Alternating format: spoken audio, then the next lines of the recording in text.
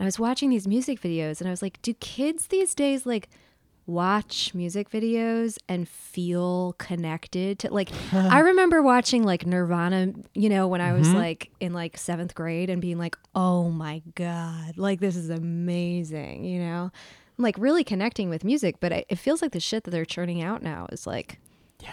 how does anyone have any sense of time period or like, any connection to it?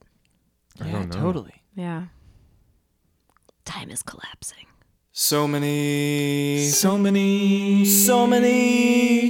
damn books. All right. Well, welcome to So Many Damn Books. I am Christopher. I'm Drew. And we have Rachel Lyon with us in the Damn Library today. Hello. Welcome, Hello. Rachel. Thank you. Thanks for having me. So excited to have you in the Damn Library to celebrate your debut novel, Self-Portrait with Boy. Yeah. So cool. Yeah. But before we get to your awesome book, let's talk about the drink that I made inspired by the book.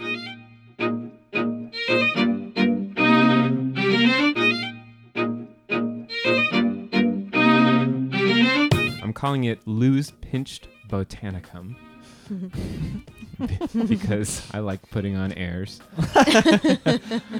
And it's basically Lou, the main character of Self-Portrait with Boy. She works at an organic grocery store for most of the novel. And I just thought these are things that she could have stolen from her job, which she's often stealing things to eat from her job. In fact, it's part of her personal economy. It's like, okay, I can just steal everything I have to eat this week in order to continue living. Yeah. So this is mint, raspberry, blueberry, a little bit of powdered sugar, and cucumber. And what's it called? Muddled. Thank you. I muddled everything together. I feel muddled. And we just put seltzer. There's no alcohol in this one. This is a Beyond Booze concoction due to Drynuary, right? Yeah. That's because we were recording this in the first month of the year. First interview recorded this year too. So Indeed. Thank you for being the first one of the year. Kicking you off, but time doesn't mean anything anymore. So Right. Yeah. Time doesn't mean anything anymore. could be next year, could be last year. Anyway, so that's the drink. Lou's Pinched Botanicum. You guys can make your own with any sort of fruit that you steal or pay for. or pay for.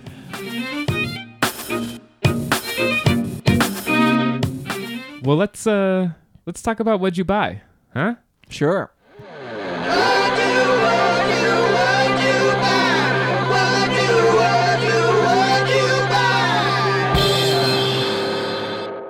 Do you want to start? Okay. I'll go. I have been thinking about how we're 2 minutes to midnight or something with Alan Moore, and I realized there was this whole Alan Moore series that I hadn't even heard anything about that is currently coming out about H.P. Lovecraft. And it's actually about the writer in Providence, and it's called Providence. And so I got the first volume is out of print, but I got it from the library, Nice. so I didn't really buy it. What about you, Rachel? The last book I acquired, I didn't buy, but I definitely recommend it. It's called One of the Boys. Daniel Magariel, I think is the name of. I'm not sure if I'm pronouncing that right. I did a reading with him at KGB a couple weeks ago. Yeah, the Sunday before last. And beforehand, I had gone to my publisher to hang out with my editor and sign some books and whatever. And I mentioned I was reading with him, and she was like, oh, he's one of our authors, and gave me his book. I read it in I'm a slow reader. I read it in 2 days. Cool. It's really intense and very cool. It's about 2 young boys that grow up with a father who is an addict. and like how what's the word? It's like very claustrophobic. He sort of like shuts them up. He gets increasingly paranoid because of his addiction and shuts them up in the house, and they live in this weird twilight world together. It's very cool and very strange. Whoa. Yeah. Cool. That sounds intense. Yeah.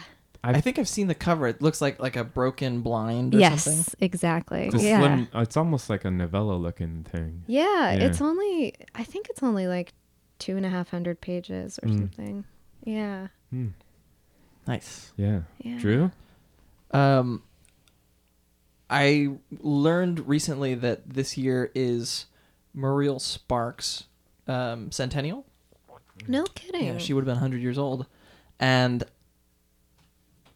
I read The Prime of Miss Jean Brodie a long time ago, like in high school. Mm-hmm. And I've never read any of her other stuff, but I've always been really intrigued by her. People talk She's about her as just like amazing. this amazing sort of writer of like kind of spooky, kind of thrilling, fantastic fiction. And so I decided on a whim kind of to dip my toe into the water, and I picked up The Driver's Seat. Mm-hmm. And I nearly finished it. It's like 85 pages. It's very slim and very propulsive. But I think I'm going to... I do this thing every year where I pick an author who like I've missed for whatever reason and try to read like 6 of their books to catch up.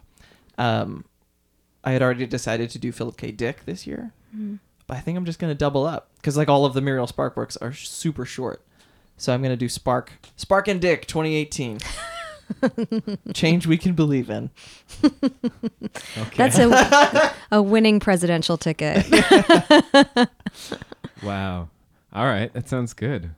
I read my first Spark last year. I read Prime Miss Jean Brodie, and I also really her old versions of her books like all have really cool weird covers and stuff. Yeah. So, Yeah. I mean, there's also that really nice box set that came out a couple years ago of that they re-released all of her books together or something. Oh, cool. Yeah. But I have been enjoying collecting the weird hardcovers that I've been coming across as I do. Nice. Yeah. I read her for the first time last year too. But now I can't remember which one it was. Maybe it was The Driver's Seat. There were 2. It doesn't matter. But she's great. Well, you know what else is great?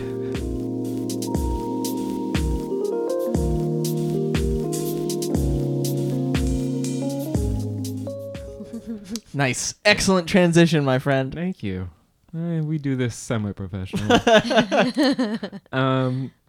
Is your book. Yes. Self-Portrait with Boy. It's an incredible novel. Would you like to tell our listeners what it's about? Sure.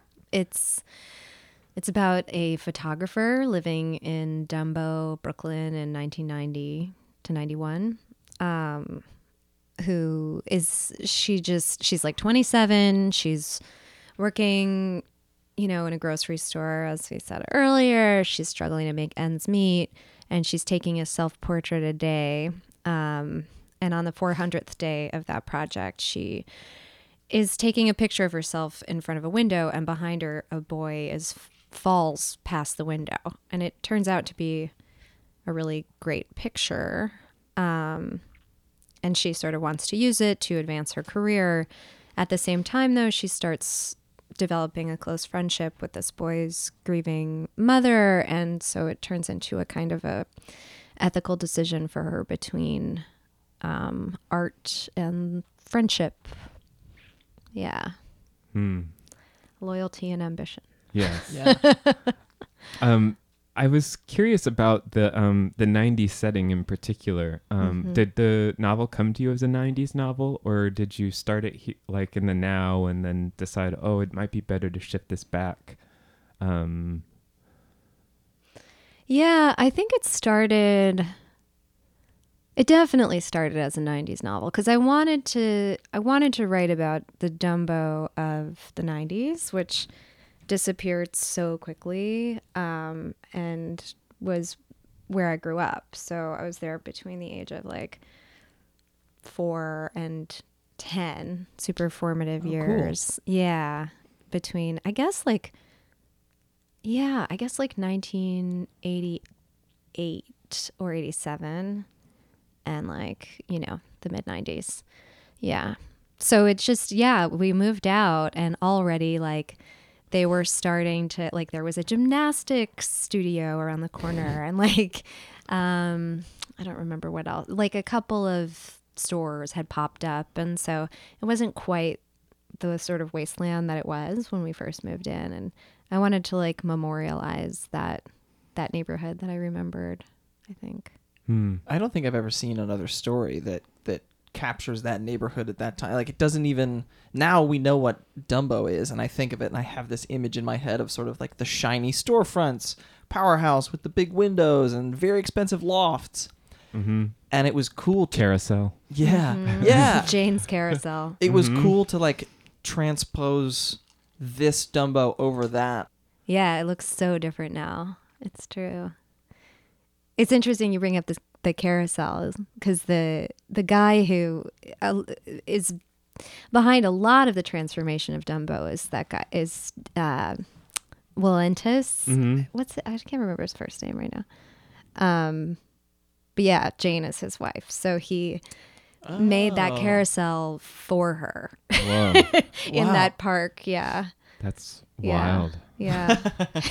It's like their playground. Yeah. Yeah. Rich love. It's, Yeah. it's nice. It must be nice. It's nice stuff.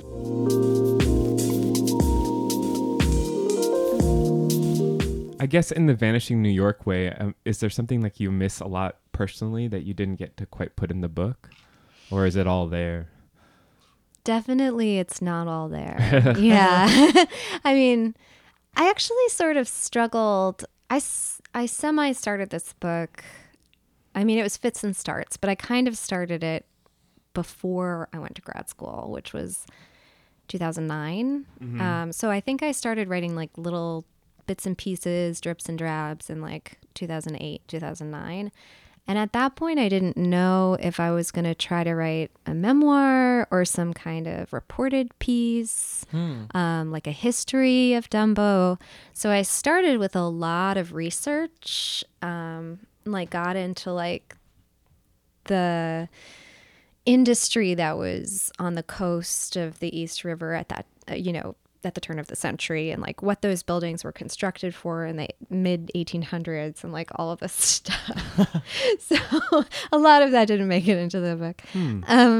But yeah, I mean, I was a little kid. So what I remember is like, the sidewalks were really sparkly and like we had a swing in my living room that my dad like hooked through, or he drilled holes into this beam in the top of our ceiling, which our ceilings were like 16 feet high. Wow. And he drilled these holes and hung this swing, and I could swing and see the Manhattan skyline. Lou's view is the view that I remember. Cool. So I could see like the Empire State Building and everything like bobbing up and down while I was swinging. And I mean, it was very magical to me as a kid. Wow. Yeah. I mean, it also seemed like you researched, or you just know a lot personally about photography. Lou's a photographer. Do you want to talk about that research or that artistry? Yeah, I didn't know a whole lot about it. I did take a photography class in high school. I mean, in college. With this guy, Emmett Gowan, who's like a really fantastic photographer. But I didn't really have the brain for it. I think I was impatient and like wasn't really interested in like the chemistry or like the trial and error that you need to do, or like getting the right light reading or any of that stuff. I just like was not into. So yeah, so I didn't end up being a very good photographer. And I did have to do a lot of research for the book. So I asked I have a couple photographer friends who I asked a lot of questions. I got in touch with one of the guys at Degal, where she ends up going to get her photo printed, and asked him a ton of questions. He was very patient with me. But there were like so many technical questions that I did not foresee. For a really long time, I had the book was like hinging on this negative. Now I can't remember what the exact problem was. I think she made like a print out of a slide or something, but you can't do that. You have to make a print out of a negative. Yeah. And I like, and my whole like plot was like hinging on this thing. I gave it to somebody to read, and they were, and it was like done. It was like a finished copy of the first draft, I think it was. And they were like, you know that this doesn't work, right? Like this is like very wrong factually. So I had a lot of help.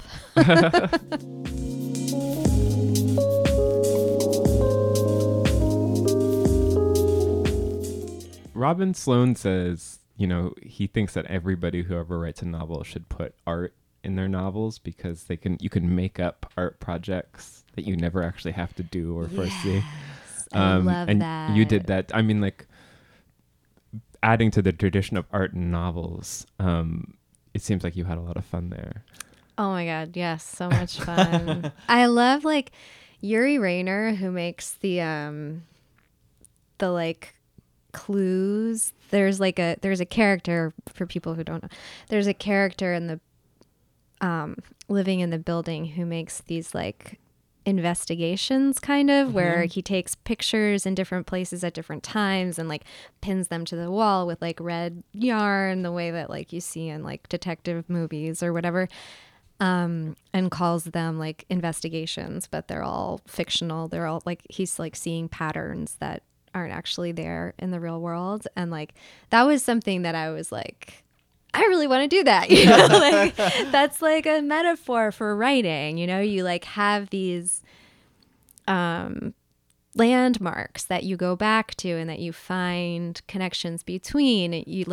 You have a scene in your mind like, oh, I know that at some point this character is going to drive up a wet highway. How am I going to get there? Like, I know at some point they're going to sit down in a diner. How am I going to get there? So I feel like, yeah, like the art projects were very much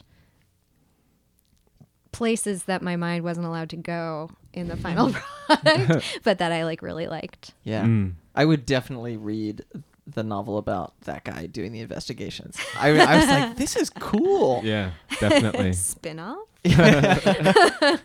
There you go. Or just the same novel from his Yeah. Ooh. Yeah, that's It's interesting. like, I don't know, everybody's freaking out. Right. His child has lead poisoning. He Yeah, has yeah. to move. Got Yeah. all sorts of problems. Yeah. that you could be. Yeah. I mean, this novel goes in really unexpected ways because really you're expecting Lou to go upstairs and ask for permission. That's what you're expecting to happen, and it's the whole novel. Instead, there's so much other stuff that happens. Yeah. I mean, I guess I was just constantly amazed that you were finding new like wrinkles underneath things to go towards. What was the genesis of that? I got really frustrated with myself because it's true. Like, this is a one problem novel. Like, she either confesses and asks permission or she doesn't. And like working with that tension, you know, it was in the second draft that I realized that was going to be the overarching dramatic tension throughout. And I was like, how am I going to sustain that through a whole story? Like, that's not doable. I'm still not totally sure that I did it effectively, you know, but I think I had to work in all of these other, you know, subplots and things because otherwise it would have been a short story. You It know? never felt like you were going out of the way to be like, oh, and now she doesn't do it. Each time I was like, yeah, I can see that. Like, oh God, what an awkward. Yeah, I wouldn't. Oh, and she went back downstairs and like, yeah, I would have too. Of course. It's never like the sitcom thing either. Of Yeah. someone got like a stain on their dress in their present. So like, oh, they can't deal with another bit of bad news right now. Womp womp. The audience is like, no.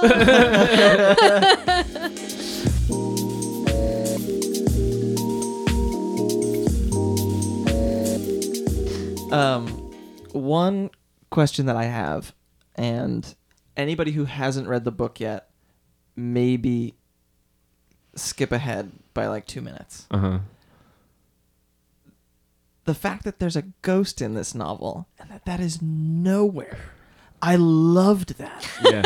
It was such a genuine surprise when I was like, wait a second. Yeah.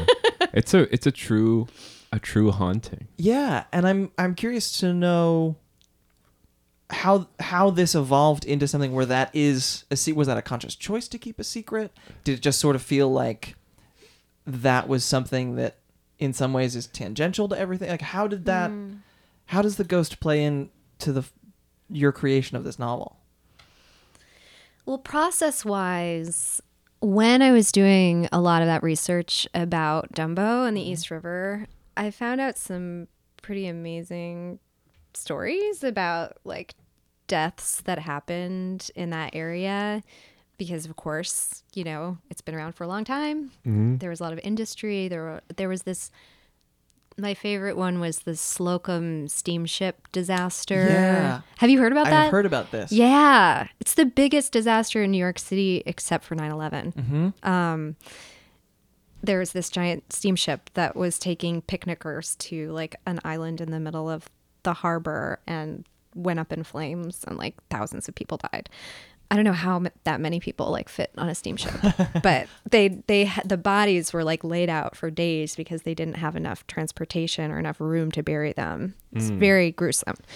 So anyway, stories like that started like sticking in my head, and I started thinking about like, I mean, I was already thinking about the idea of this boy who dies, and I was like, what if this boy was kind of like swimming around with all of these ghosts, you know, in the river and like in the air and like underwater, and like I just had this image of like the wind full of ghosts. Cool. So that was kind of where I started, and I wrote a lot of material from the ghost's point of view initially.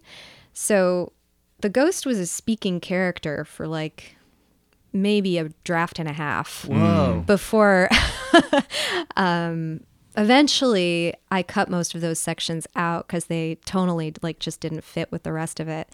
And then in the end I rewrote the thing in Lou's voice, and Lou obviously can't get in the head of the ghost. So Right. then that was really off the table. So it was really a process of like, whose story is this? And it started as the ghost's story, and now it's not anymore. Wow. Cool. Do you personally believe in ghosts? No. Okay. But I do have ghost stories, and like a lot of my friends have ghost stories, and I feel like ghostly experiences like happen, you know?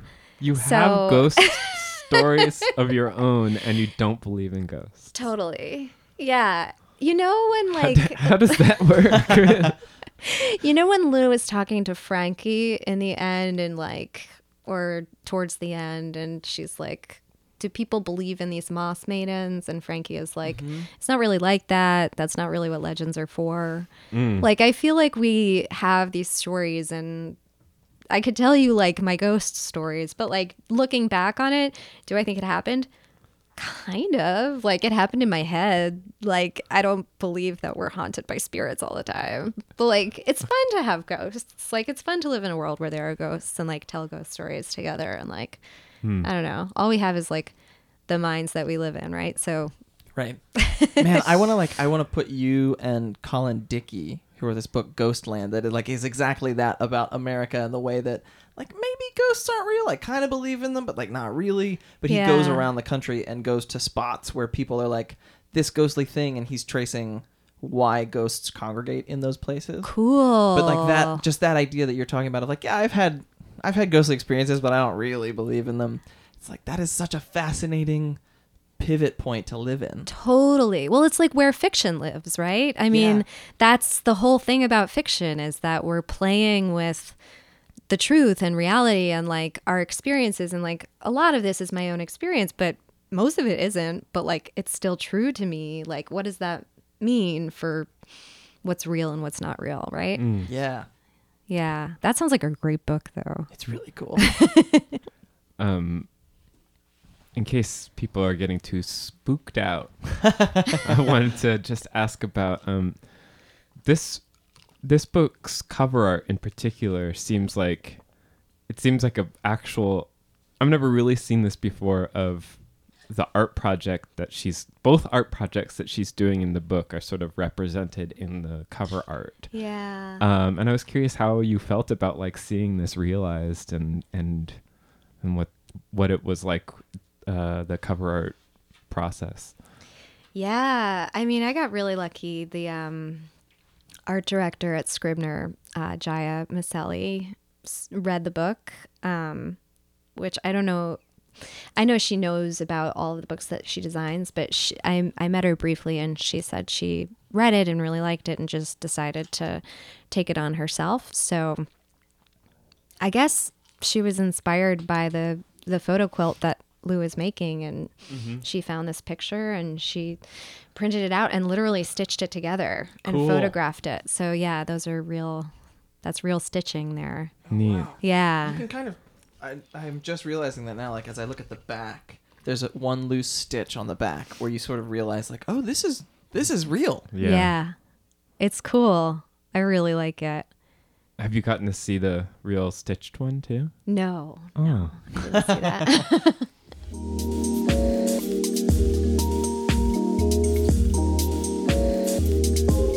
There's a quote that I actually want to ask. I want to ask the room about. Lou goes back to spend some time with her dad as he's recovering, or trying to recover from cataract surgery, and she's kind of having trouble, as I think anybody would. But the quote that stuck with me is, "I was being poisoned by mediocrity." Yeah. That's interesting that you bring that scene up, because to me that's the saddest scene in the book. Oh yeah. Yeah. I mean, and it's a book about tragedy, so it's like particularly sad. But yeah, I mean, I do think, I don't know about artists specifically so much as just all of us, you Right. know, eventually have to break away from our parents and define ourselves separately. I don't know. Every now and then you find a adult who still like worships their parents, but it's a weird thing when you do see it, you know?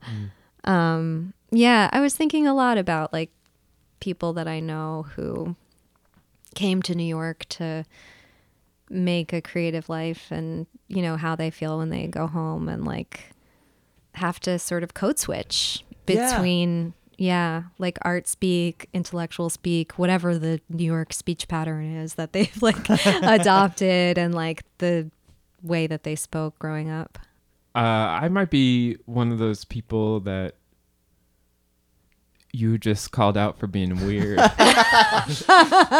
hang on, but do you? I'm so sorry. Do you like? I wouldn't say worship. But do you feel like you get work done when you go? I don't see your I don't parents? ever get any work done in my life. That's fair. Okay. You read more than anyone else I've ever met. Except for you. So yeah, it's never cutting into the work that I was not doing before. It's just I'm not doing work somewhere else. And actually, my parents have a really weird, like, idiosyncratic library that has actually helped kickstart some ideas and things that I never would have had in the past. Oh. And so I think, you know, if I find my parents' home to be a really strange, like, out of time place. So I get that feeling, that out of time feeling for sure. But I don't feel plagued by mediocrity there. Thank goodness, because it seems really depressing to feel that when you go home. Yeah. I have to say for the record that I don't feel that way about my parents either. Okay. They have a pretty cool space with Yeah. like lots of books and art and Are they artists? good conversation. My mom's an artist. Mhm. Yeah, my dad he writes about art and he edits books and Wow, Oh, Yeah. cool. nice. yeah. So you're in the family business. Yeah. I'm like the perfect mix of the two of them. It's very strange. Or it's exactly how Yeah, I was gonna say, scientifically, it's a perfect. that's how that That's should how have it should probably come How out. it Yeah. I think that's what we learned with the genome thing. Right. The Punnett squares. Yes. Yeah. Yeah.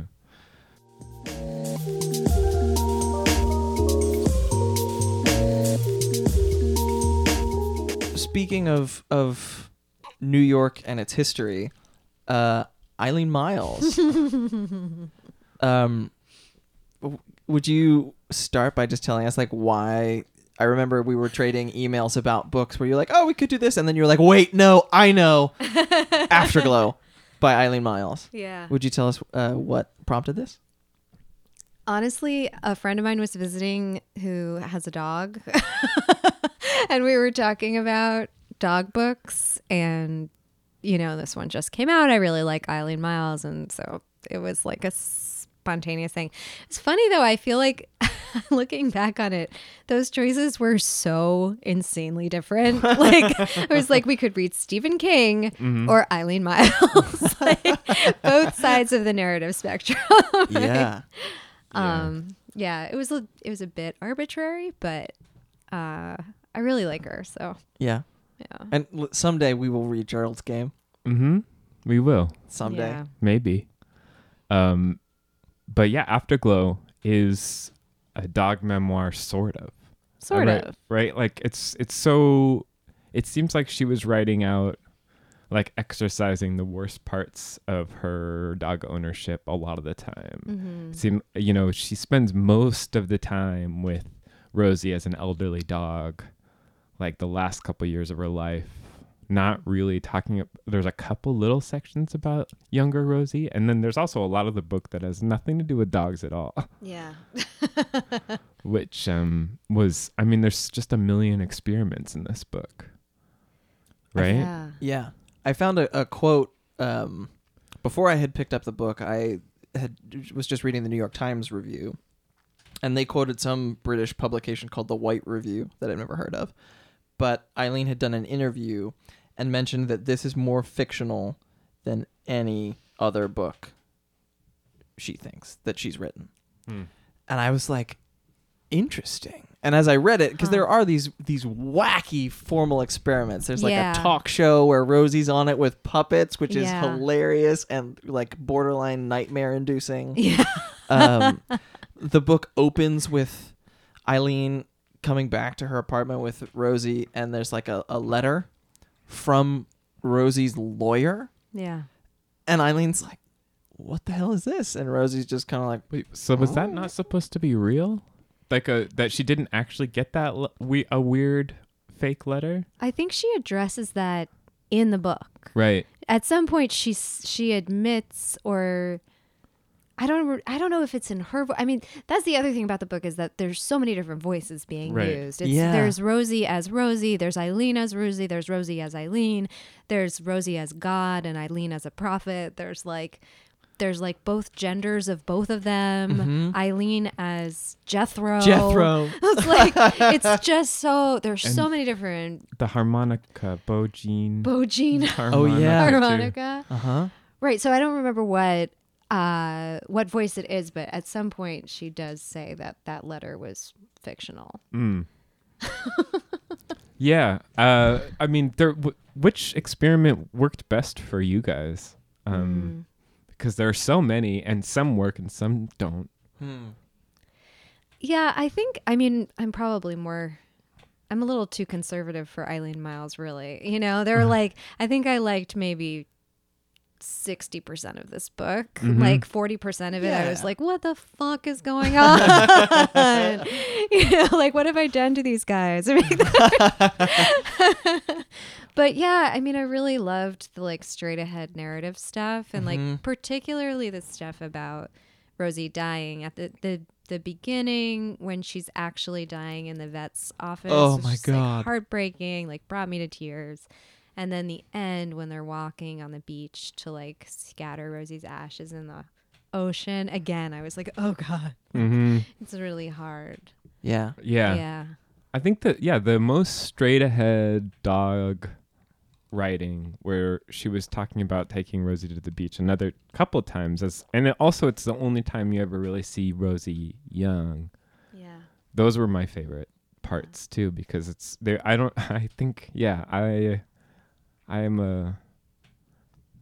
guess I like a little bit more stricture Yeah. to my memoir experience. There's something. I Yeah. mean, I think this book was done unkindness by being called a dog memoir, as that being Huh. its subtitle, because I don't think that that's really a good sort of indicator of what all is going on here. Totally. Well, yeah, there are these moments that I'm with you, Rachel. Like probably 60, maybe 65% of the book where I was into it, and then 35, 40% where I was just like, what? Yeah. Like she includes some talk that she gave twice in the span of like 10 years Yeah. about foam. And I was like, what the hell does this have to do with the dog? And then, I mean, foam she is does, everything. she Right. connects all of it later. But there were these moments of personal narrative reflection Right. tied in.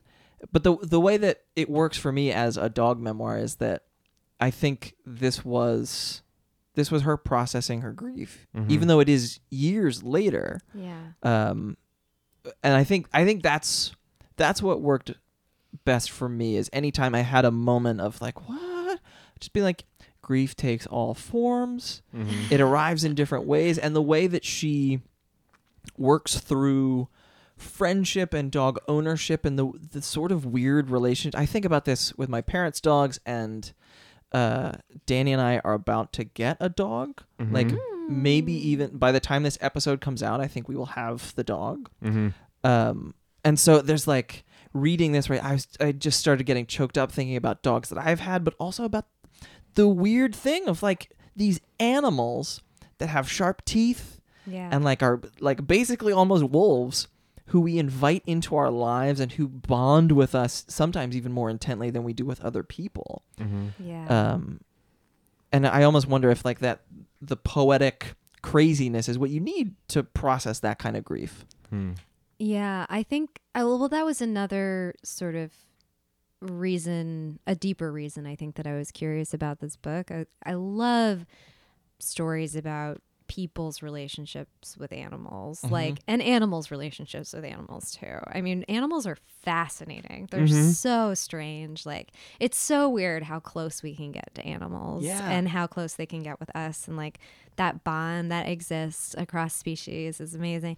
But I think, right, like this seems like an exploration for her of all of these different kinds of ways that we can understand that bond, like where the part where she thinks of Rosie as like her higher power in like a kind of an AA type way was super interesting to me, because like this dog meant so many different things to her, and this is like one of the only ways I've seen that investigated. I think like so often the human animal relationship is sort of diminished to like we are a conscious species and they are not conscious, Right. and they need us and we need them, but like this is so much more layered and confusing than that.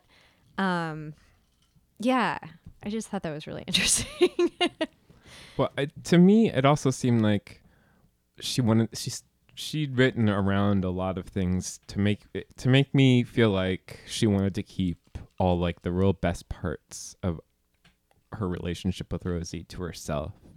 Like she just wanted to talk about, I don't know, she was really exercising that's the word I kept thinking of, is that like it's all this stuff that she feels like guilty about or wishes were different or like wishes the end had been different than it was. Sure. So it's all that Yeah. stuff that she was like really trying to cope with in this. In some ways, it's kind of like what we were saying about ghosts and reality, right? Because there's all of these different ways of thinking about Rosie that are kind of fictional and fictionalized, right? But like that's how she gets to the truth of this like super complicated internal thing that you can't put your finger on, right? And the dog like ultimately represents like a speechless kind of communication, and like Eileen Miles is this like super verbose poet whose like whole commerce is about language, right? So like here's this dog like teaching her how to communicate without language, and there's something kind of holy about that. But like you can see her like over and over getting stuck in that problem of language.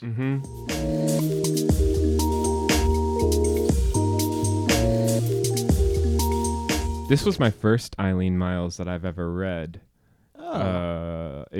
She's very rambly. Yes. Is she always like this? Is this all par for the course? Have you guys read?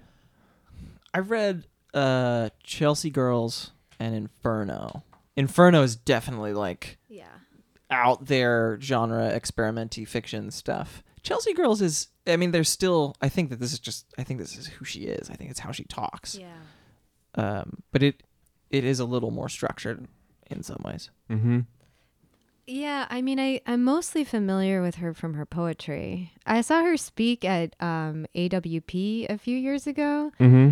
I think it was in DC. Yeah, I think it was one of the years it was in DC, and she was at this like music venue, like this gorgeous music hall with like tons of space and like 2 bars, one upstairs and one downstairs, and this big like stage, and the place was fucking packed. Like all of these writers showed up, and she came out on the stage, and it was like chaos. Like everyone was like, yeah, Eileen Miles. Like she's such a fucking rock star. It was so Yeah. strange. Wow. And really great. Like I've never seen a poet like that before, but she's like celebrity poet. So I don't know. She has that like the last of like the New York Yeah. iconoclast thing. Yeah.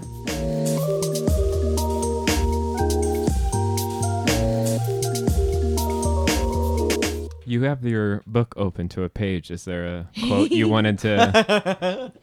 Yeah, I mean, while I was struggling through some of the more rambly passages here, I like realized I had this like kind of like stoner moment of like, oh, like I get what she's doing, which I don't know if this is correct or not, but I feel like in some ways like the foam, this like metaphor of the foam that keeps coming back, which like kind of was annoying me for a while. I was like, what are you talking about with this foam? Eventually, okay, so I got here. She's in this like AA meeting, I assume. She's calling it the group, but I think that's what it is, right? Yeah, I think so. And she's been sitting there thinking about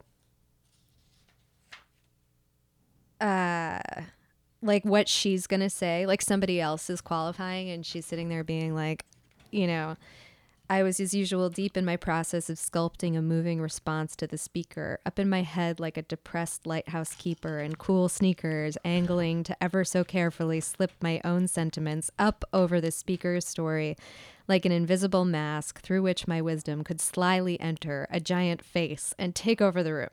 So in other words, she's just like thinking about what she's going to say and not listening. And then when she finally does speak, all she can say is like that she's afraid that Rosie might have pooped on the floor, and everyone laughs, you know, which like, right. Like, I feel like that's like the whole, to me, the takeaway from the book is like, there's just a bunch of shit in the world, and like, it's overwhelming, and you sort of have to pick and choose what to listen to. And like, that becomes your meaning. Yeah. Well, there you go. I'm happy to like be one of those people who like, yeah, if I have to pick and choose what I'm going to listen to, I'm going to listen to my dog. Yeah. They're more interesting than 90% of the other shit I'm going to end up listening to. Yeah.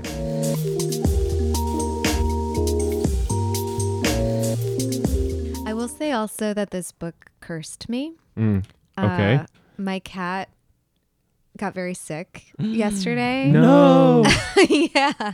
Just yesterday. His behavior changed completely. He had vomited all over the floor. He couldn't go to the bathroom. I mean, it was disgusting. But we took him to the vet and they were like, it's a good thing you brought him in. It was like 9:00 on a Friday night last night. They're like, he's going to die if you didn't bring him in. I was like, fucking Eileen Miles and Rosie. Wow. Oh, Yeah. man. Scary Wow. times. So, Yeah. sheesh. Yeah. That's I don't know if that's a recommendation or not. Stay away from this book if you have pets. Yeah, use it to process your grief, maybe. Yeah. I was thinking my parents, for a long time, gave copies of this children's book, Dog Heaven, whenever they had friends whose dogs passed away. And it's very sweet. And they're like illustrations of dogs like romping through fields. And that's what Dog Heaven is like. But I kind of I think that this is a book that I would give to somebody who had just lost their dog and been like, you're not going to get all of this stuff. But like, yeah. I would not Yeah. do that. It's not. I just feel like I would try to. This book is not a celebration of dogs. I don't think. Oh man, I disagree. I think it's all about her demons of like the worst parts of dog ownership, and I don't know if I would want to be reminding someone that I care about that stuff while they are grieving for their own pet. Telling them like, oh, you could grieve this way. I don't know if I would do that. Anyway, let's talk about something we recommend also. Yeah, sure.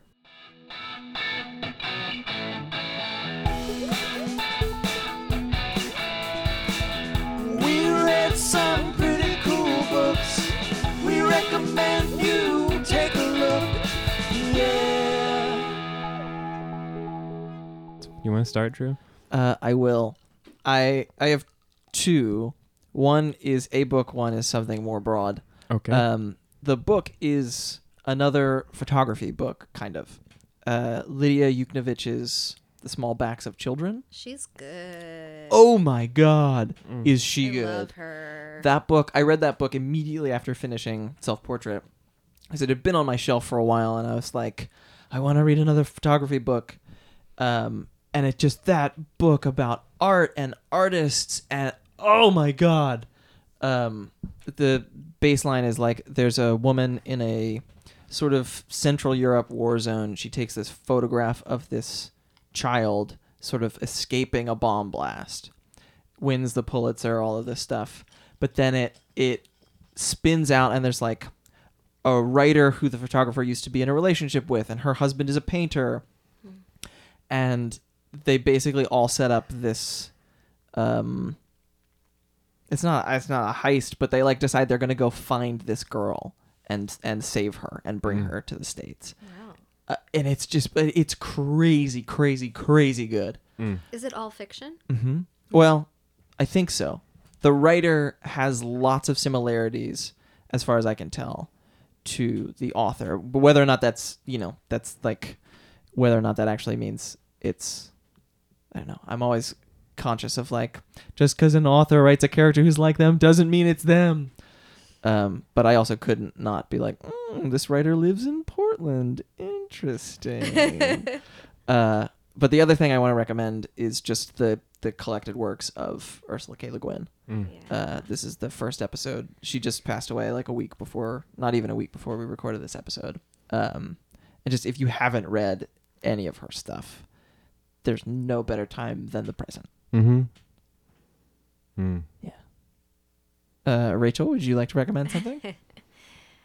Yeah. One thing that I want to recommend is recommendations in general. So I've been starting my creative writing classes that I teach with recommendations every week, and it is so fun. Like, it's such a good way to get people talking, like, and you really get some insight into who people are from what they recommend. It brings the group together. It gets, conversation going. And then at the end of an 8-week class, we have like a list of whatever it is, 80 things that have been recommended. Cool. It's really fun. Yeah. I've been wanting to collect them and like make something out of them, but I haven't figured out what to do yet. Speaking of Lydia Yuknovich, a friend of mine won a contest that she was judging, that Lydia was judging, through Core Press. That's Kore.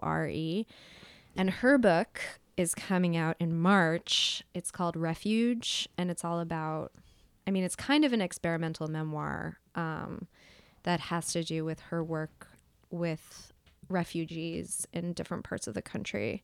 Her name is Ming Holden, and that Cool. book is awesome. I just read the manuscript in December. It's really good. I feel like I have lots of other things. Like that just occurred to me, and I had other ideas, but I can't think of them right now. No, that's definitely something that's happened to me. Of like, I'll be introduced as someone who has a book podcast, and they'll be like, "Oh, cool! Like, what books have you read recently?" And it's my brain just deletes all the books that I've read recently. It's like that person's a liar. I don't have a podcast. I can't even read. But no, I do read books. Oh yes, would you like to recommend some? Yeah, I'll recommend a book that I loved, The Dud Avocado by Elaine Dundee. Oh my God, this book. I have moved this book from apartment to apartment for 9 years. Wow. And now I have finally read it. I feel like it's 9 years. It might not be that long. It might be a little less than that. But I've had it forever, and I finally read it, and I'm so glad I never got rid of it. Nice. It's an incredible novel about a girl who's 21, and it's in the 50s, and she's in Paris. And it's just, I don't know, it's so interesting, especially in the current moment. Reading about her like fighting against how people see her and how she wants to be seen, and this sort of sexual freedom that she wants to be part of, but also is scared of. And I don't know, it's it's hilarious. It is a really funny, like slapstick funny book. Cool. And actually she uses a Rolleiflex Oh. camera at one point, so it's just like, oh my God, like everybody uses these. Yeah, it was so much fun, and I want to read some more Elaine Dundee now because that was awesome. Yeah. There's got to be more. Cool.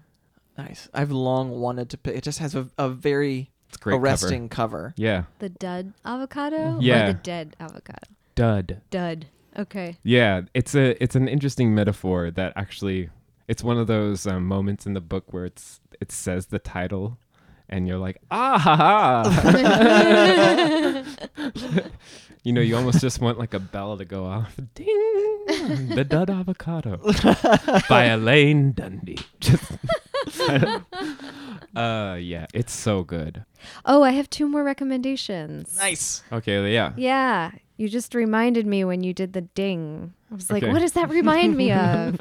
It reminds me of a web series called Catherine. Have you ever seen this? No. Oh my God, you guys. It's Jenny Slate, but like years ago. And it's kind of about an office.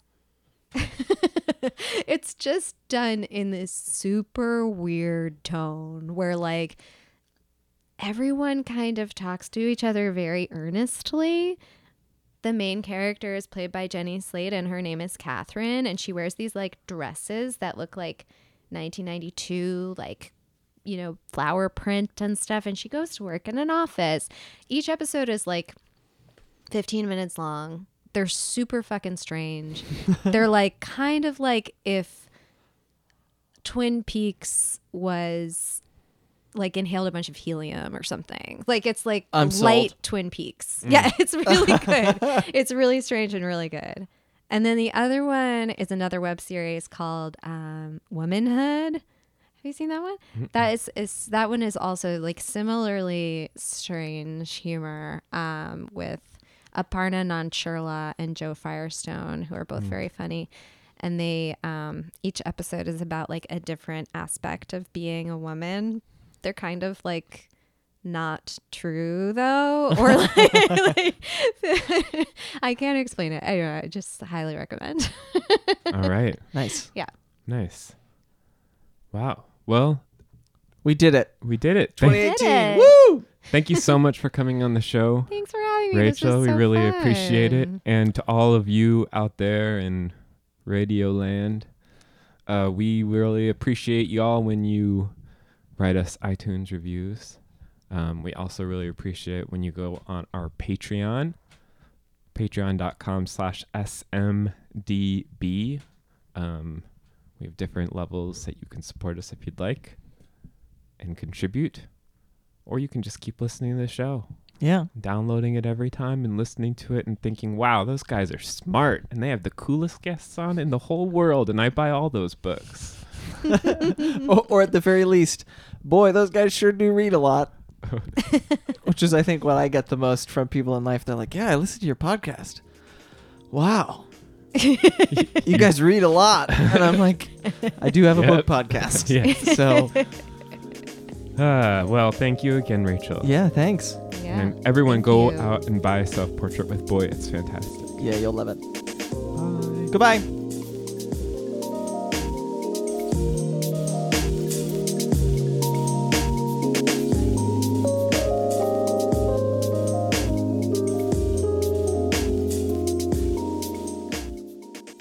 Where they're just like reading books and they're like, I Have Great Expectations by Charles Dickens. What? What are you talking about? I don't know. It's funny in my head. It's not so funny out here with you people. Where's my dog?